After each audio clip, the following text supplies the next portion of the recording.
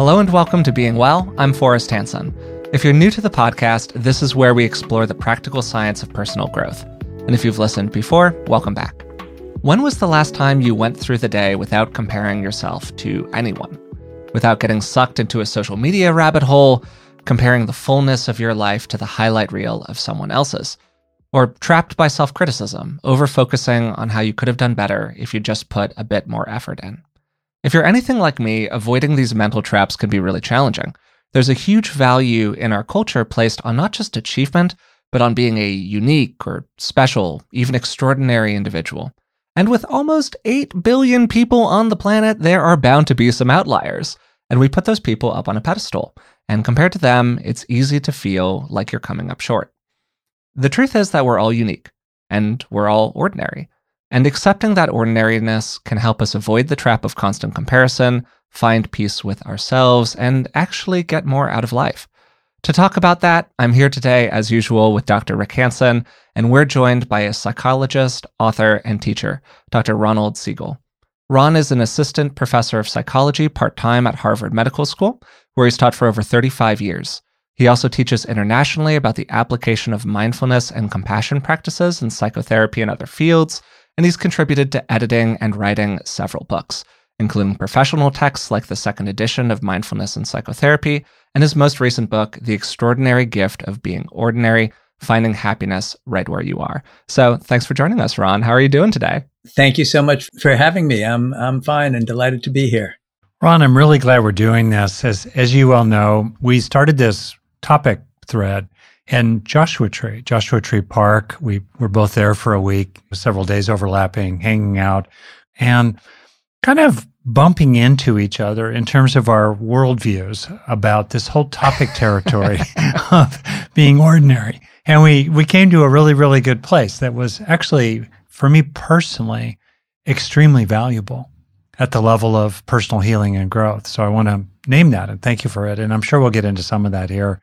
And I think to a degree that's unusual on this podcast, you and I are good friends. And this topic has gripped both of us quite personally.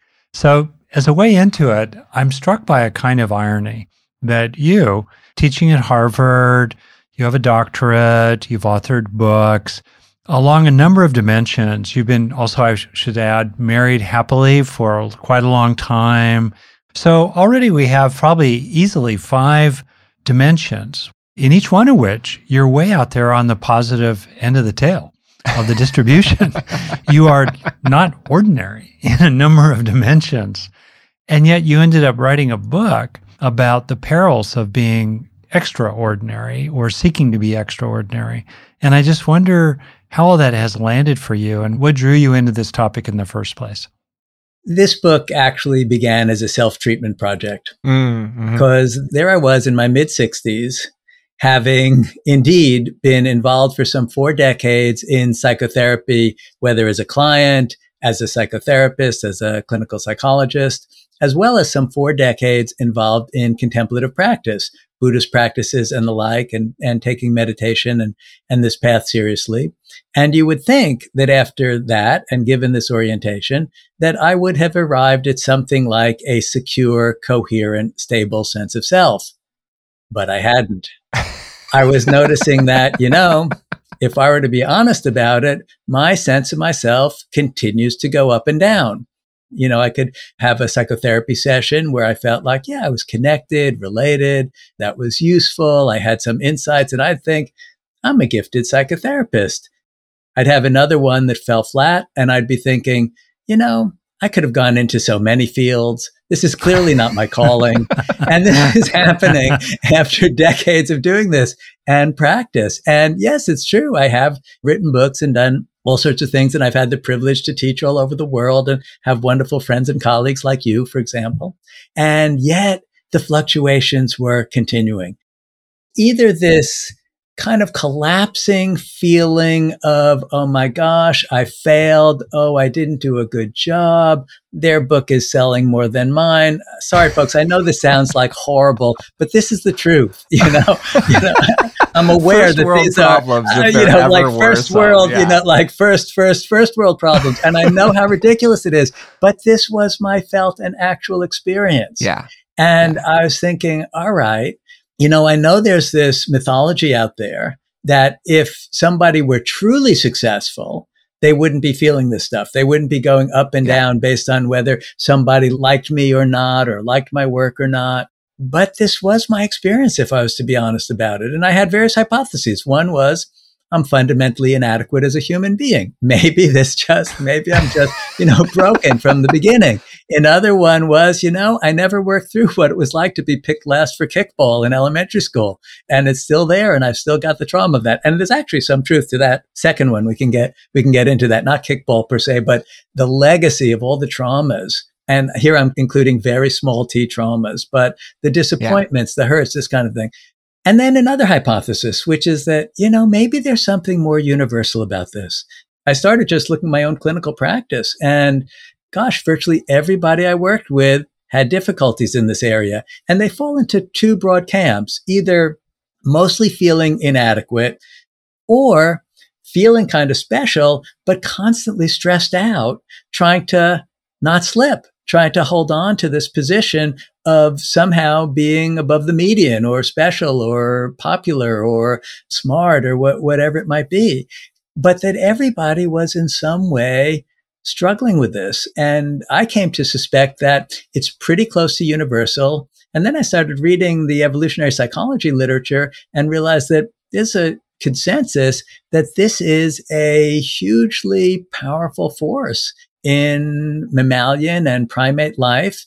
And the way it shows up in humans is with this kind of fluctuating self-esteem and our concern for trying to keep it up, pursuing the boosts and avoiding the crashes. So I want to ask about the last thing that you said, which is that evolutionary psychology literature. And I don't want to take too long here because there's so much practical in what you're saying that I think is really interesting for people. But when I first started exploring this topic to prep for the conversation, my very first question essentially was, is this a cultural problem or is this a human-animal problem? Because it's really easy for us to relate to this on the level of the culture. Almost everybody uses social media. We're massively over-connected to each other. There's always something to compare yourself to. This is a modern problem, is one way to frame it. And another way to frame it is that there's something that's almost baked into the nature of being human that predisposes us to excessive, unnecessary, painful comparison to other members of our species. And so, kind of quickly here, what do you think about that? Well, I think it's both. Yeah. And on the baked-in human-animal side of it, if you go to the African savannah and on a so-called safari, which means riding around in a Jeep with a naturalist, the naturalist will point out, here's this grouping. There's a dominant male surrounded by a reproductively promising group of females. And over in the next field, there's another group of males doing the species-specific equivalent of playing basketball or soccer, trying to hone their skills to be dominant. And it's like, species after species? Why are they doing that? And kids, you can take 4-year-olds and put them in a room together. And inside of a few minutes, they'll organize themselves into what are called transitive dominance hierarchies. The idea of transitive, like in algebra, if A is bigger than B and B is bigger than C, then A is bigger than C. This is very strongly hardwired. And you might think, well, why? Well, as it turns out, if we think in terms of the selfish gene, if you will, the idea that reverse engineering natural selection, whatever was good for genes, that's what got favored for genes getting passed on. This dominant stuff got favored. So we might imagine that there are ancient hominids hanging around, holding hands, singing Kumbaya, being only cooperative, but their DNA didn't win out quite as often as this other DNA. However, lest we fall into total despair, we also have instincts for cooperation. We also have instincts for nurturing. We also have instincts for connecting. And those can be cultivated. Those can be reinforced. And in fact, that's going to be part of our salvation from this. But the competitive stuff, pretty strong. And as you point out, in social media, in advertising, across the board, this is amplified by cultures. But the interesting thing is almost all cultures amplify this. They almost all suggest in various ways that if only you could come up on top in various kinds of comparative measures, then you would be happy and satisfied and live a good life. So there's this juxtaposition here really of objective and subjective. So objectively, in various distributions, height, intellectual ability, to some extent, certainly, other kinds of talents, acquired and then innate as well. People do sort out on these distributions, whereas some people are out there on the tail. We have a disconnect here between that fact and the subjective experience of inadequacy. Yeah. That curling over your gut when you just feel that you were left out. So there's this disconnect between objective reality and the internal experience of it, much as it could be sensible, obviously, to think about the value to you and those you care about in attaining some kind of relatively high status or acquiring various resources that has its objective merit. On the other hand, there's the subjective problem of getting caught up in endless striving or, let's say, viciousness toward others. I hope I'm not being overly abstract, but I just want to flag the difference because there's a distinction between striving. Striving per se is not problematic. It's the experiences we have around striving and getting caught up in problematic forms of striving, right? That's problematic. We may well have some biological basis for striving and then throw in all the other cultural stuff. The question isn't about striving per se, right? Right. It's our attitude about striving and our relationship to striving. That's the key issue. Is that not correct? Yes, that's the key issue. Well, but it's also behavioral. It's also being addicted to striving. Yeah, because problematically, for sure. Problematically addicted to striving, right? Because there's a difference between, let me tackle both of those. Many of us are addicted to striving because the boost that we feel, that feeling of, hey, I succeeded, feels so good. And we know, it does seem to be this dopamine squirt right in the nucleus accumbens every time we succeed at something.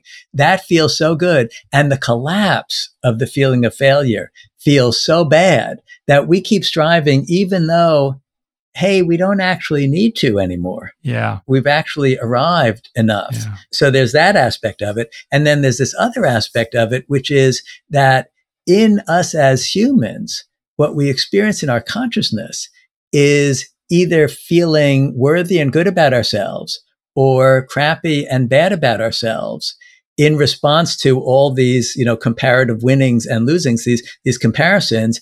And that is simply how it manifests, how this pattern that we see in other animals manifests in humans. It manifests in this subjective experience. Could I do just a really quick exercise with everybody? I want to make it a little bit alive. Just think of a moment where you really felt like you had succeeded at something that's important to you. And it could be that you did something and you felt that you were either intelligent or attractive or well-liked for what you did. And just remember what that was like and take a moment to tune into the body, like exaggerate it just for a moment, just play acting and just breathe into it and just enjoy it for a moment because unfortunately it's not going to last. And I'm going to now invite you to do the opposite and remember or imagine a time where the opposite happened, where you felt like, you were left out or didn't do a good job or people didn't like what you were doing. And then exaggerate that posture. And don't worry, this one won't last either. You can now kind of come back to neutral where you're neither better nor worse than anybody, great or terrible, but you're just here as an ordinary human being. One of those states can feel so good. And the other state can feel so bad that we really do get addicted to trying to strategize and arrange our lives to produce as many of the first states and as few of the second states as possible. And you're talking, Rick, about the kind of striving, which is simply engaging your talents to do something useful, to perhaps help the world. And absolutely, that is a wonderful aspect of being alive as a human being. But it often carries with it this other subjective side of either inflation or deflation. And it's the ways in which that starts to run our lives and all the things we do to hold on to the inflation and get rid of the deflation that makes us unnecessarily unhappy. And in fact, gets in the way of accomplishing things a lot of times, because so often people are in situations, you and I know this as clinicians, right? Where I don't want to apply for the job, a little bit of a long shot job, because I don't think I'll be able to tolerate that collapse feeling that happens from not getting it. I don't want to ask that person out on a date because they're a high value person in my mind. And if they turn me down, I'm going to feel like I am really badly inadequate. So I'm not even going to risk it because I want to avoid the painful feeling. That is so super clear. And I'm going to remember the squirt on the one hand of dopamine and the collapse around feeling less than others, inadequacy, shame, really. Yeah. You know, Paul Gilbert's work on compassion-focused therapy and so forth, and he really talks about the expression that you see in primate bands. I think you know the research here better than I do, where the subordinate monkey drops its head in shame, curls around, and it's an appeasement gesture to avoid being attacked further by the alpha monkey, as it were. Right. And so we know that feeling. You got to do it. I'll just kind of toss it out. We have a shared background in early Buddhism, and you're familiar with the structure. The Buddha talked about the gratification, the danger, and the escape. So you've sketched the gratification, which includes the avoidance of pain, right? We got that. And then we have the danger. And then there's the escape. How do we practice with this? And I'm sure we'll get more and more into that. But that structure right there, the gratification, the danger, and the escape is such a good summary. Well, you're pointing to one of the pathways out of this. And first, truth in advertising. I'm not free of this stuff, and I wrote the book. So this is about inching toward freedom here. Part of the pathway out, one of the fascinating things, and you alluded to this in terms of relationships, is that probably one of the most reliable ways to step off this kind of self-esteem roller coaster is through safe, deep, honest social connection with other people. When we're with a close friend and we're talking about our foibles and we're talking about our honest felt experience, we go from being a me and you, we become a we, right? I start to feel us in this, and we're together in this process of, trying to inch towards sanity if we possibly can. And so safe social connection is a wonderful counterbalance and antidote to this. And ironically, there's a kind of reciprocal relationship here, because when we're caught in this, it actually gets in the way of safe social connection, right? As you were saying, we do things that are about me and mine and winning or showing off or having people like us or something that gets in the way of really being a good friend. So there's this fascinating thing where when we can have safe social connection, it allows us to relax around this stuff more. And when we relax around this stuff more, we're able to have more safe social connection. So there's actually a kind of virtuous cycle that can pull us out of this. This can be boiled down into a phrase that I use in my clinical work a lot and people find useful, which is make a connection, not an impression. Make a connection, not an impression. And there are so many situations that we walk into, we start feeling a little socially anxious. How's this going to go? What are people going to think? We can actually proactively shift our attention to, what if I just focus on connecting to this person? What does being ordinary look like to you, Ron? I have my moments where I actually successfully embody it. So I'll report from those moments. Yeah. In those moments, I'm open-hearted, because I appreciate that while I have a legacy of thousands of little disappointments, traumas, failures, and feeling less than moments, so does everybody else. And I have a sense of we're in this together, and I'm interested in not injuring you if I can manage to not injure you, and just noticing our shared experience. So that's one aspect of it. And there's an open-heartedness that comes from it. Another aspect is a lot of experiences of what a workshop participant, it was a mindfulness and psychotherapy workshop, described as the cosmic chuckle. These are the moments where we find our minds really doing something automatic that is fundamentally ridiculous, is not going to be helpful. And we actually manage to chuckle with the, oh, there I or it goes again. There's a kind of monitoring of all of the different ways in which my heart and mind are getting hooked on this stuff. It's not about becoming ascetic around striving. It's not about never producing anything, nor is it about not enjoying praise. But it is about watching the whole process and having a sense of, there I go getting attached to that, there I go avoiding that, and the kind of chuckle that comes from it. And the other thing it's about fuller engagement. Because at least what I find is when I'm doing something and I'm not super focused on how am I doing, what do other people think about it, what grade would I give myself, I'm just more engaged in the process. I feel it more fully because my attention isn't divided between what I'm doing and this constant evaluative chatter about how I'm doing. It seems to me that there are a lot of benefits that are very understandable that are associated with dropping what I'll call the myth of extraordinary here. For starters, like other forms of acceptance practice that we've talked about on the podcast, it can help us, to use a phrase that Rick has used in the past, drop the stone, connected with a lot of these different concerns and considerations that we can ruminate back in the back of our mind about. It can help us lighten up about a lot of stuff, lighten up about when we fall short, when others fall short, lighten up about our own nature as these funky human animals that have these weird baked in things that we wrestle with, but there's often very little we can do about them on a nature level. So we have to do all of these other fancy practices of various kinds to try to break them down. It can help us lighten up about self-criticism, how you were talking about, where a lot of that slump that people experience comes from a very self-critical place. We can relax around selfing altogether. Hey, maybe that's a pretty cool thing that we've talked about on the podcast in the past.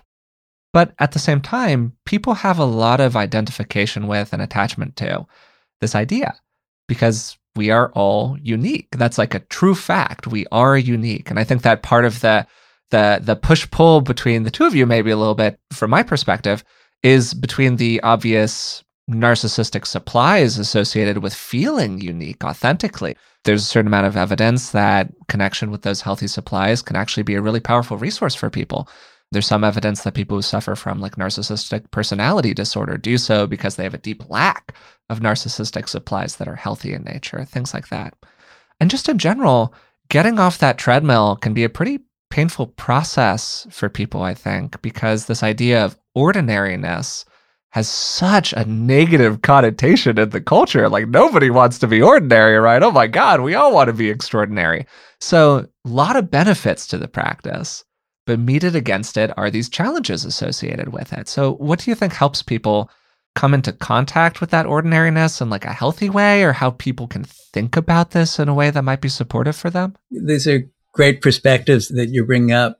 A small thing is cultures vary a bit about this. Yeah, for sure. There are cultures that, there's I understand to be a Japanese saying that is, the tallest shoot of bamboo is the first to be cut. Yeah, nail that stands up gets hammered down. That's not a celebration of be the standout one. So I do think we in America here live in a highly individualist culture and a very materialistic culture that really doubles down on this idea that if you're not, an internet influencer or have started your own startup by the time you're 30, you're toast. And so there are cultural aspects to this.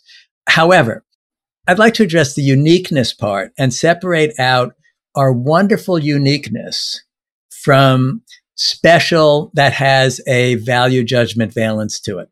Yeah, it feels like a lot of your issue here, Ron, is with hierarchy, more so than with extraordinariness, if that kind of makes sense. Yes, we're all extraordinary. I mean, the fact I'm digesting lunch right now, like that is amazing. Like, how am I doing that? The chemistry, oh my God, the millions of years of evolution that make the, I'm like a really cool dude. This is like the most sophisticated thing. So we're all extraordinary, and we're extraordinary in our uniqueness too. It's just when we look at a field of dandelions and they're all beautiful, we tend not to go, it's a really beautiful field of dandelions, but the model dandelion, the ones the others want to be like and are striving to usurp, is the 237th in from the left, 87 rows from the front. Now that is a special dandelion. Unfortunately, that's how we operate as humans. We're hooked on this. So absolutely appreciating the particular constellation of strengths and weaknesses and culture and identities that's each of us, fantastic. It's the putting value judgments on it and the emotional experience of getting attached to the ups and avoiding the downs. That's what seems to be problematic.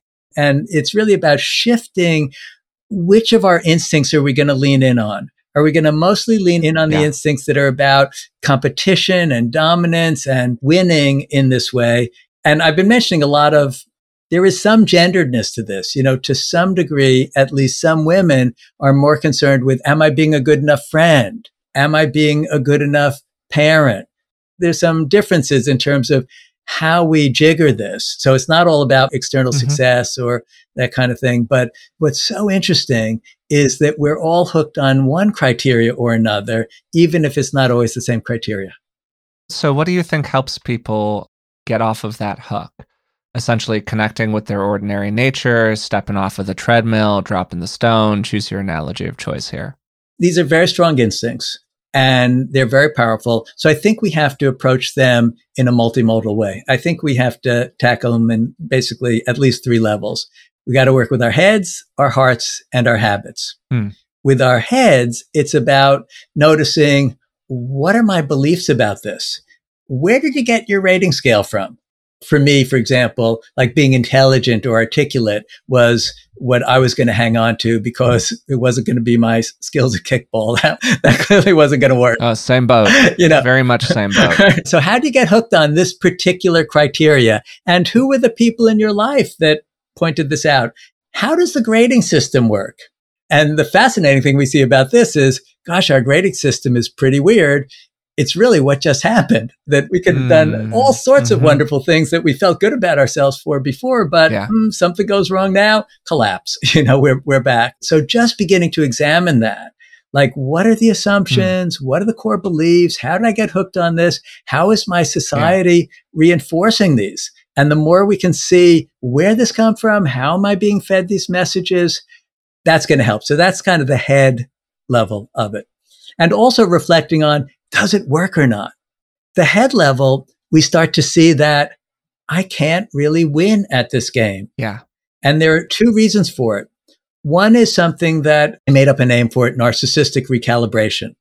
And it refers to the fact that things that used to float our boat self-esteem wise no longer do. Sure. Remember what it was like to put those multicolored plastic or wooden rings that were each they were like donuts and they fit on a pole and you got it in size order. So you got this rainbow cone at the end. This is a childhood toy that both your generation, Forrest, and Rick and mine can relate to. I do remember and this. It was quite an accomplishment. And look, mommy, look, daddy. And this is it. But if you were to do that this morning, it probably wouldn't float your boat quite as much. What used to work stops working because we habituate to everything and we habituate to whatever our levels of accomplishment are.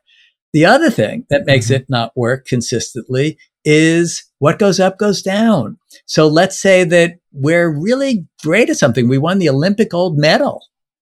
What are the chances of doing it 4 years from now, 8 years from now? Sure. So we can use our heads to see, it's not going to work.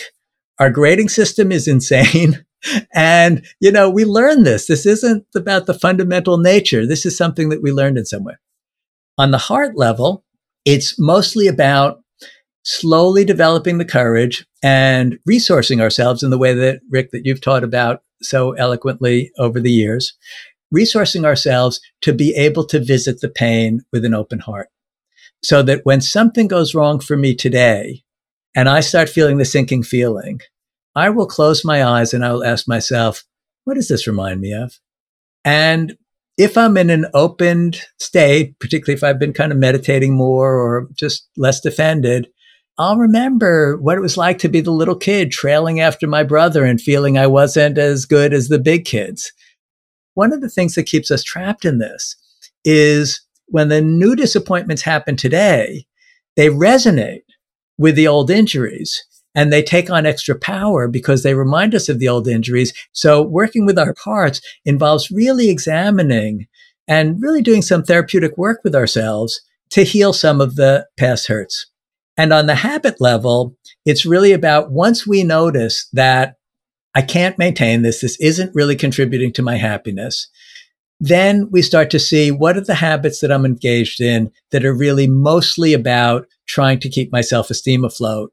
And can I experiment with letting go of some of those and developing other habits that lead me in the direction of more sustainable things like engagement, like safe social connection, like generosity and gratitude, the kinds of habits that are simply more reliable and aren't subject to this very conditional kind of self-esteem. We need to tackle it on all three levels and, and be kind to ourselves when it's slow progress because these are strong instincts. Mm-hmm, mm-hmm. So we have this structure, right? Head, heart, habits. Maybe I'll just toss in a couple of things here that I got out of talking with you and hanging out with you in Joshua Tree related to my own history, which I've written about and it's quite out there, of feeling like I grew up and I ended up with a big hole in my heart that normal range experiences of feeling connected and valued and included were for me kind of a thin soup. And then I did a progressive path over the years of internalizing in a way that was a series of, using a phrase you're familiar with, a series of corrective emotional experiences that I really focused on internalizing. That was a real journey for me. And so a couple of things I've gotten from talking with you, Ron, that have been really helpful for me. And I'm not sure where they fit in the head, heart, or habits category. First was this presumption of relatedness. And in our conversations, when we started talking about, what's your deepest, most internal sense of yourself, for me, from my history, it's that I'm alone. It's on me. There are others around, but rescue is not on the way. And it has been very reparative to start to explore what it's like to presume relatedness from the beginning. From the beginning, and presume it initially, maybe conceptually, like you recognize reality. Oh yeah, there's friendship, there's friendliness, there are other people, we're connected, but to feel it, the felt presumption, boom, as bedrock paradigm of relatedness from the get-go, just had an extraordinary power to dissolve feelings of inadequacy in me still 50 years later that might swirl up. And another thing I just wanted to flag related to our kind of shared background in the contemplative traditions, in which there's a very serious critique of self in the narrow sense of ego, distinct from the person process altogether, which there is clearly a person process. So one of the things that starts to happen more and more is a kind of resting increasingly in ordinary mind, the Zen term, just ordinary mind, and in which there's simply the thusness, the thisness, the suchness of the moment. And there really aren't comparisons. I mean, there's a recognition that there are mountains and lakes, and there's some sort of distinction between them. There's a Ron process, there's a Rick process, there's a Forrest process. But at some fundamental level, there's just thisness in this moment of thisness. And right there as well, as soon as we start dropping into that felt sense of thisness, dropping into that, whoof, liberates all suffering. You're sort of describing where the book ultimately goes, because it's where I ultimately go with this, which sounds like where you ultimately go with this, which is that there's all the processes of sort of psychological healing and psychological reorienting in the world. But ultimately, if we really look deeply at this, we see, oh my gosh, all these narratives about me are constructed. This is all a house of mirrors. And it is possible to, at moments, for me, it's not a sustained awareness, but it is possible at moments to drop into this awareness of noticing how it is constructed. And it is just thusness or thisness or ontological experience where there is this organism and there's this tree and this organism's looking at this tree and it's beautiful and whole just as it is. And it's not in a realm of judgments at all. And, this is one of the fruits of contemplative practice. And fascinatingly, it's one of the fruits that's happening sometimes in psychedelic assisted psychotherapy, where people will drop into this way of being and way of understanding, which ordinarily takes quite a lot of disciplined practice to notice. It doesn't stay there. And it's not a panacea, because people drop back into their old perspective as well. But ultimately that is where we are freest. I think both you and I in our work are always involved in the dance between the sort of personal psychological and the kind of profound insight that can come from transcendent experience and deep meditative practice. Yeah, I think that's so much of what we're talking about here, just to simplify it down a little bit, is the classic what drives behavior, and it's generally pursuing pleasure and avoiding pain. Mm-hmm. And we're trying to avoid the collapse of the self-criticism, the self-judgment, the negative self-comparison to others, all of that. And we're trying to pursue the positive hit, the squirt, as you put it earlier, of dopamine or reward chemical associated with feeling achieving, feeling special, feeling like our position in the band has been secured. And this takes me to something really interesting, which is that in my own life personally, when I have been able to get to the place that I think you're both describing here, which this kind of sea of enoughness, maybe one way to talk about it, it has felt relieving. Yeah. It has felt fantastic. It has felt great. I don't know if I would describe myself as a achievaholic necessarily, but I would describe myself as maybe driven by some uncomfortable experiences with kids early in life. Somebody who has a pretty well-tuned social radar and maybe a little overly sensitive to my own position inside of the social hierarchy.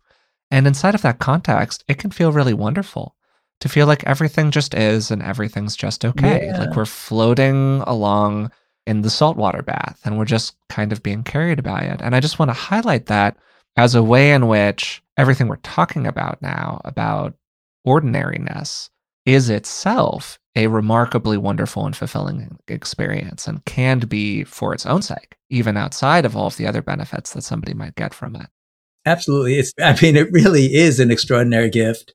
And that idea of dropping the stone, it's like, what if I wasn't an organism under threat anymore? Because at least for me, the vast majority of the anxieties I have in the course of the day, the vast majority of the threats are in this realm. The daily fluctuations, when I open my email with some trepidation and I ask myself, what am I afraid of here? I'm afraid something's going to come along that's going to upset me. To not have that be so important it's a tremendous delight, and it allows for very simple pleasures to be very rich and very fulfilling. My feeling, Ron, is that I'm probably a bit more like you, actually, in that I really feel the up and the down of this process. I feel the good of the positive social comparison. I feel the pain of the negative social comparison. And I am seeking a balance between those extremes as a positive thing that I'm actively pursuing. Mm-hmm. My sense of you, Dad, really, since I've been maybe about 15 years old or so, is that you're just not that caught up in that. Is that maybe the highs feel good, and you don't want people to rag on you, and you don't want to negatively compare yourself, but it's just not so much a thing for you. And my sense with this is that this is super dispositional. There are some people who are very caught up in this process, and there are some people who are not. So that takes me to kind of a curiosity around, okay, is this just about different strokes for different folks, different things that can aid different people? Or is there something dispositional inside of this process where some people really can get the positives without having the negatives associated with it so much? And so maybe I would start just by asking, is that true to your experience, Dad? Well, there's so much in this. And I want to say, certainly for a very long time, I was extremely vulnerable to narcissistic injury. Little things would wound me deeply. And it was because it was kind of like I didn't have any shock absorbers inside, because I lacked the normal developmental process of internalizing healthy social supplies to build up healthy mechanisms, processes that would maintain an equilibrium of reasonable basic sense of worth and value. And also having internalized a lot of criticism, I had a lot of that going on. So that's kind of where I started. And then because I was aware of it, I used a method that Ron and I argued about there in the desert until we came to this wonderful relational union that transcended all differences. But for me, it was extremely helpful to look for and let myself have the experiences that I longed for but were missing when I was young.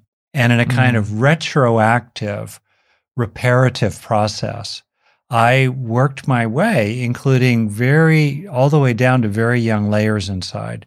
And for me, that was a real healing.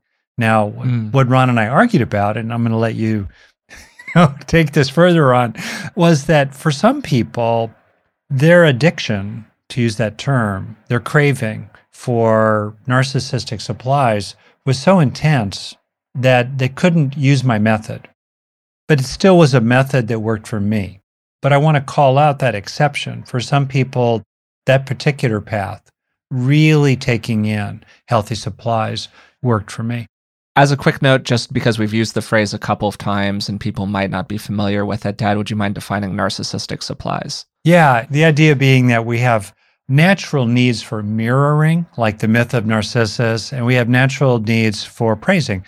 Every child needs to believe that they are the one and only special one in their parents' eyes. Yeah, and totally. Right, they're normal needs to feel included, to feel wanted, to feel part of the group. And as Ron talks about very eloquently, we are designed to crave that because those hominids and humans who didn't have that craving did not work really hard to be part of the group and to be top dog in the group, and they were less likely to pass on their genes. So it's kind of normal that we have those needs.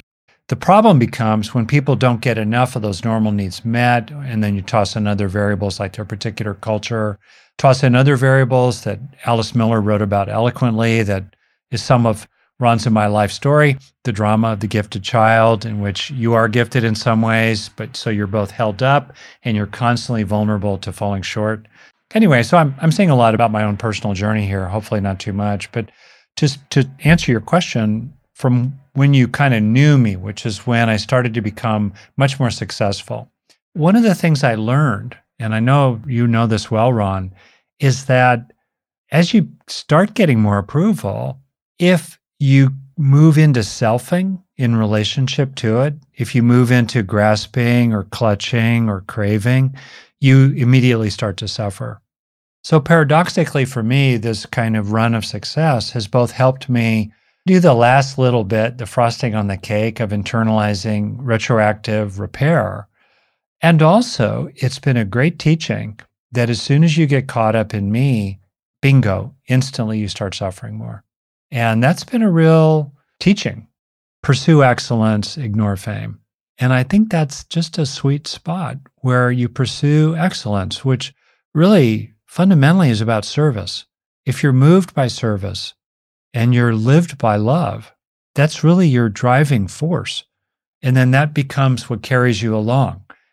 And I know this is where you're centered, Ron. If you're really centered in love and service and contribution, and that's your primary current lifting and carrying you along, then it's a lot easier, to weather the winds, enjoy them when they're warm and balmy and people like you. Try to steer clear from people who are jerks about negative feedback while trying to learn from it as best you can. Yeah. But at the heart of it all, you're lived by love, you're lived by service, and that solves all kinds of problems. Yeah, absolutely. And service is one of the other paths out of this kind of preoccupation. I just want to tease apart one thing in what you're talking about, which is that love versus, again, it's this idea of specialness. I think we can love little kids as super special in their uniqueness without them having to be better than other little kids. Right. Yeah. And that's what's key, is recognizing the other, seeing the other clearly, appreciating them. So what are the applications or implications of this for raising kids? And I think one fundamental one is that, let's say Suzanne comes home and she's really bummed out because she didn't make the baseball team. And one approach, which is consistent with the individualism and the sort of competitive comparison of the culture is to say, oh, honey, I'm so sorry that it didn't work out, but you were a star on the basketball team in the fall and you did great in mathletes and you're a terrific kid. The other one would be to say, oh, sweetheart, I'm so sorry. You know, when I was about your age, I was really into drama and I didn't make the school play and I really wanted to be in the play. And I felt so brokenhearted. I felt this horrible sinking feeling. It was hard to be with that for a while. Let me give you a hug. You know, we all go through this stuff. It happens to all of us. So one of them is putting the eggs in the basket, if you will, of reestablishing the kind of narcissistic supply is you're a winner. The other one is putting eggs in the basket of you are loved and perfect just as you are. It's the Mr. Rogers approach, you know. It's a little contrary to the thrust here. And I think being careful about, just like you said, the way that we offer feedback and acknowledgement is important, including with kids. That said, I'm just astonished routinely at how bad most people are about simply acknowledging really quite wholesome, effortful, honorable, sincere, remarkable efforts by so many people. Whether it's just the effort that went into making a good dinner that night, or taking another person into account, or accomplishing something that's not easy. It's remarkable to me how actually bad so many people are at giving appropriate acknowledgement and reassurance to other people that would actually not feed their egos and their vanities and their arrogances, but would calm them down and help them know, hey, I see you. I like you. I appreciate you. You're good. You're fine. And I just want to come back for a moment, Forrest, to your really interesting question about, are there temperamental differences here? I suspect that there are. I suspect that there are differences that are shaped by our genes, that are shaped by our upbringing and what happens in our family. And Rick was alluding to being relatively introverted. I think that that may make for ups and downs that where the criteria are somewhat different than the ups and downs that are central for extroverts. Sure. Yeah, totally. That makes sense. Right? That it may have more to do with how am I doing with my inner process here, and a little bit less with who said something positive or who said something negative. Yeah, no, I think that's a really insightful observation, actually, because I would totally categorize myself as an extrovert. And maybe inside of that, there is a certain external locus of control that can happen sometimes. Yeah. Compared to somebody who maybe has more of an internal sense of the ability to change their life or derive values that fill them up from the inside or whatever it might be. So maybe with that as a good setup, we're talking a little bit about positive aspects associated with positive self-esteem or feeling special or healthy narcissistic supplies, all of that good stuff. There's obviously a huge self-esteem movement broadly in mental health, psychology, the whole thing. We can have a conversation about whether or not that's a good thing, maybe, or whether that's compatible with everything that you're saying here today, Ron. But my massive oversimplification is that there are probably some good things associated with having some good self-esteem. And also there are probably some challenges associated with this whole comparison culture that we've fallen into. Yeah. So what do you think helps people get the good benefits without getting sucked into the psychological traps? Two things. One is what we really know about is that negative self-esteem is a problem. Yeah, totally. If we're hooked on some kind of narrative, some kind of core belief that I'm less than, worse than, below others, that has all sorts of implications. Either, as you, Forrest, pointed out earlier on, either we wind up compensating for it, or we wind up shrinking, being depressed, avoidant, all that. So no question about that. The observation that people who are in bad situations in life often feel negative self-esteem actually led in the 1980s a group of psychologists and others in California to have this huge task force. It was a government task force on self-esteem and social responsibility. And they got $250,000 in funding. And the idea was it would be a social vaccine against everything that goes wrong. So, they discovered that people who are in gangs, actually, if you really talk to them, felt lousy about themselves. People who got pregnant at a young age often felt not so good about themselves, these kinds of things. So I know, we'll do this. And the government even thought, the legislature actually thought it'll be revenue neutral because when we improve people's self-esteem, they'll be more productive citizens and we'll get more tax revenue. So it actually won't cost anything. Oh, man. The net result of several years of study was it didn't work. And one of the reasons it didn't work was because they got the causal arrow wrong.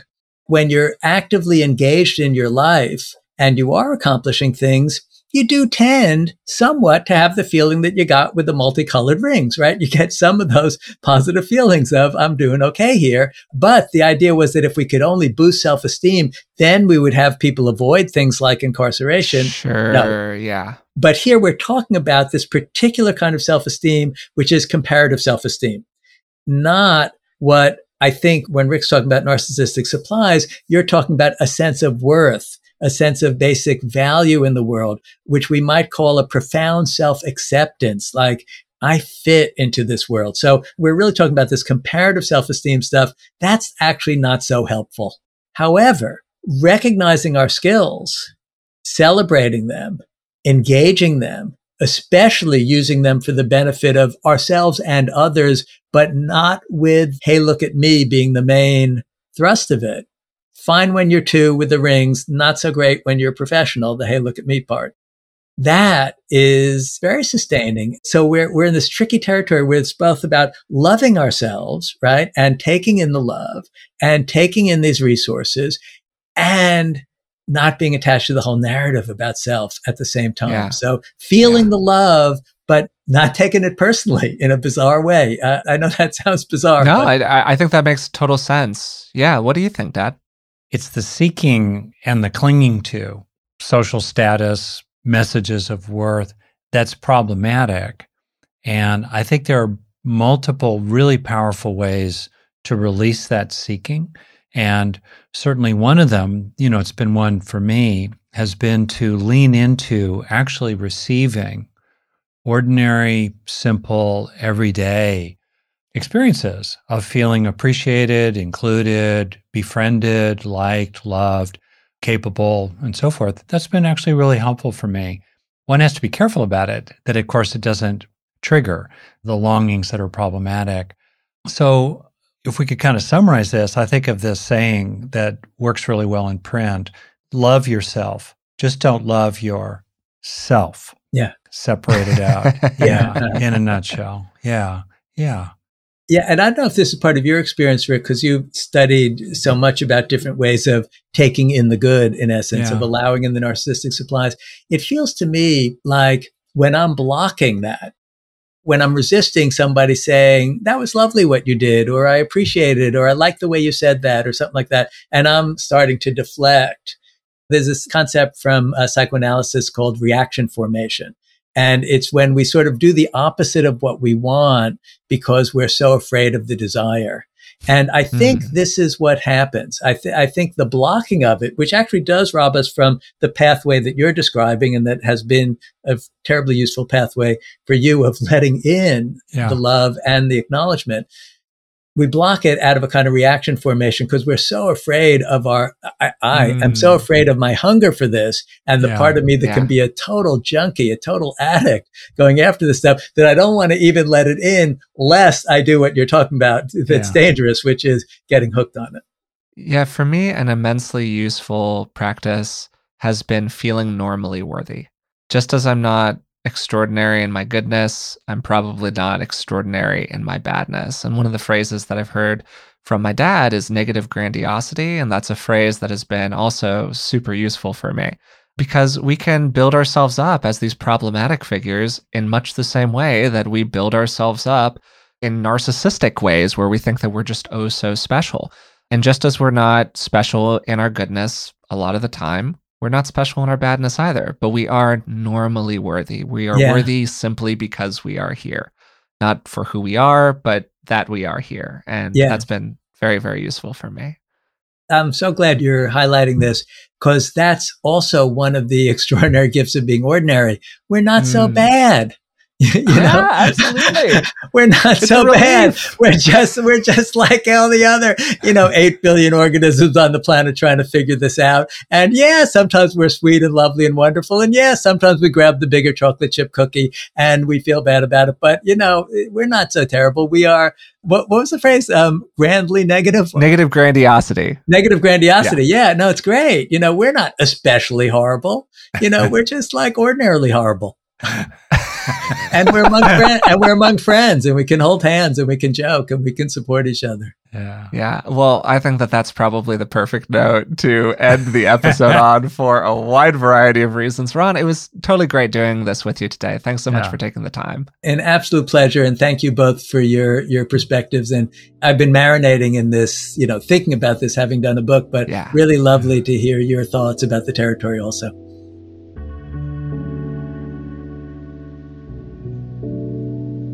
Rick and I had a great time talking with Dr. Ronald Siegel today about his new book, The Extraordinary Gift of Being Ordinary, Finding Happiness Right Where You Are.